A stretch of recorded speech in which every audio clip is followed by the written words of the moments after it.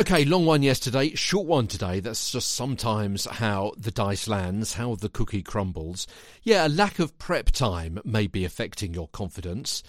Lack of time to prepare mentally, or effort to prepare mentally. Perhaps you're tired, maybe you're under the weather, in pain. You're coming back to the microphone after a break.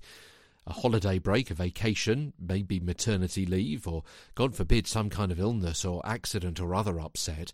There may be distracting life events in your head that you're mulling over, you're musing, you're ruminating on. Deaths, illness, relationship breakdowns, financial pressures. Even if you can't step away from these physically, try and do so mentally. From the editorial process in the newsroom or studio, the talk and the technicals. Prepare for your performance, the message and the mood, the pace, the pronunciation, and all of the other keys to communication that we've spoken about before.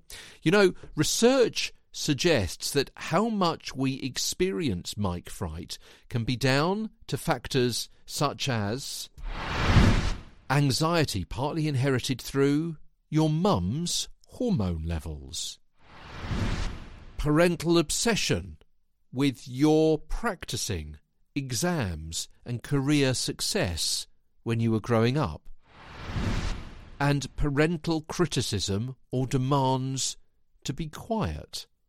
Yeah, how much we experience mic fright can be down to those three factors. I said research. You want to know where that is? I list it in today's show notes. Tomorrow, mic, flight and fight, as we talk more about mic fright on Get a Better Broadcast podcast and Voice Over Voice. From London, I'm Peter Stewart.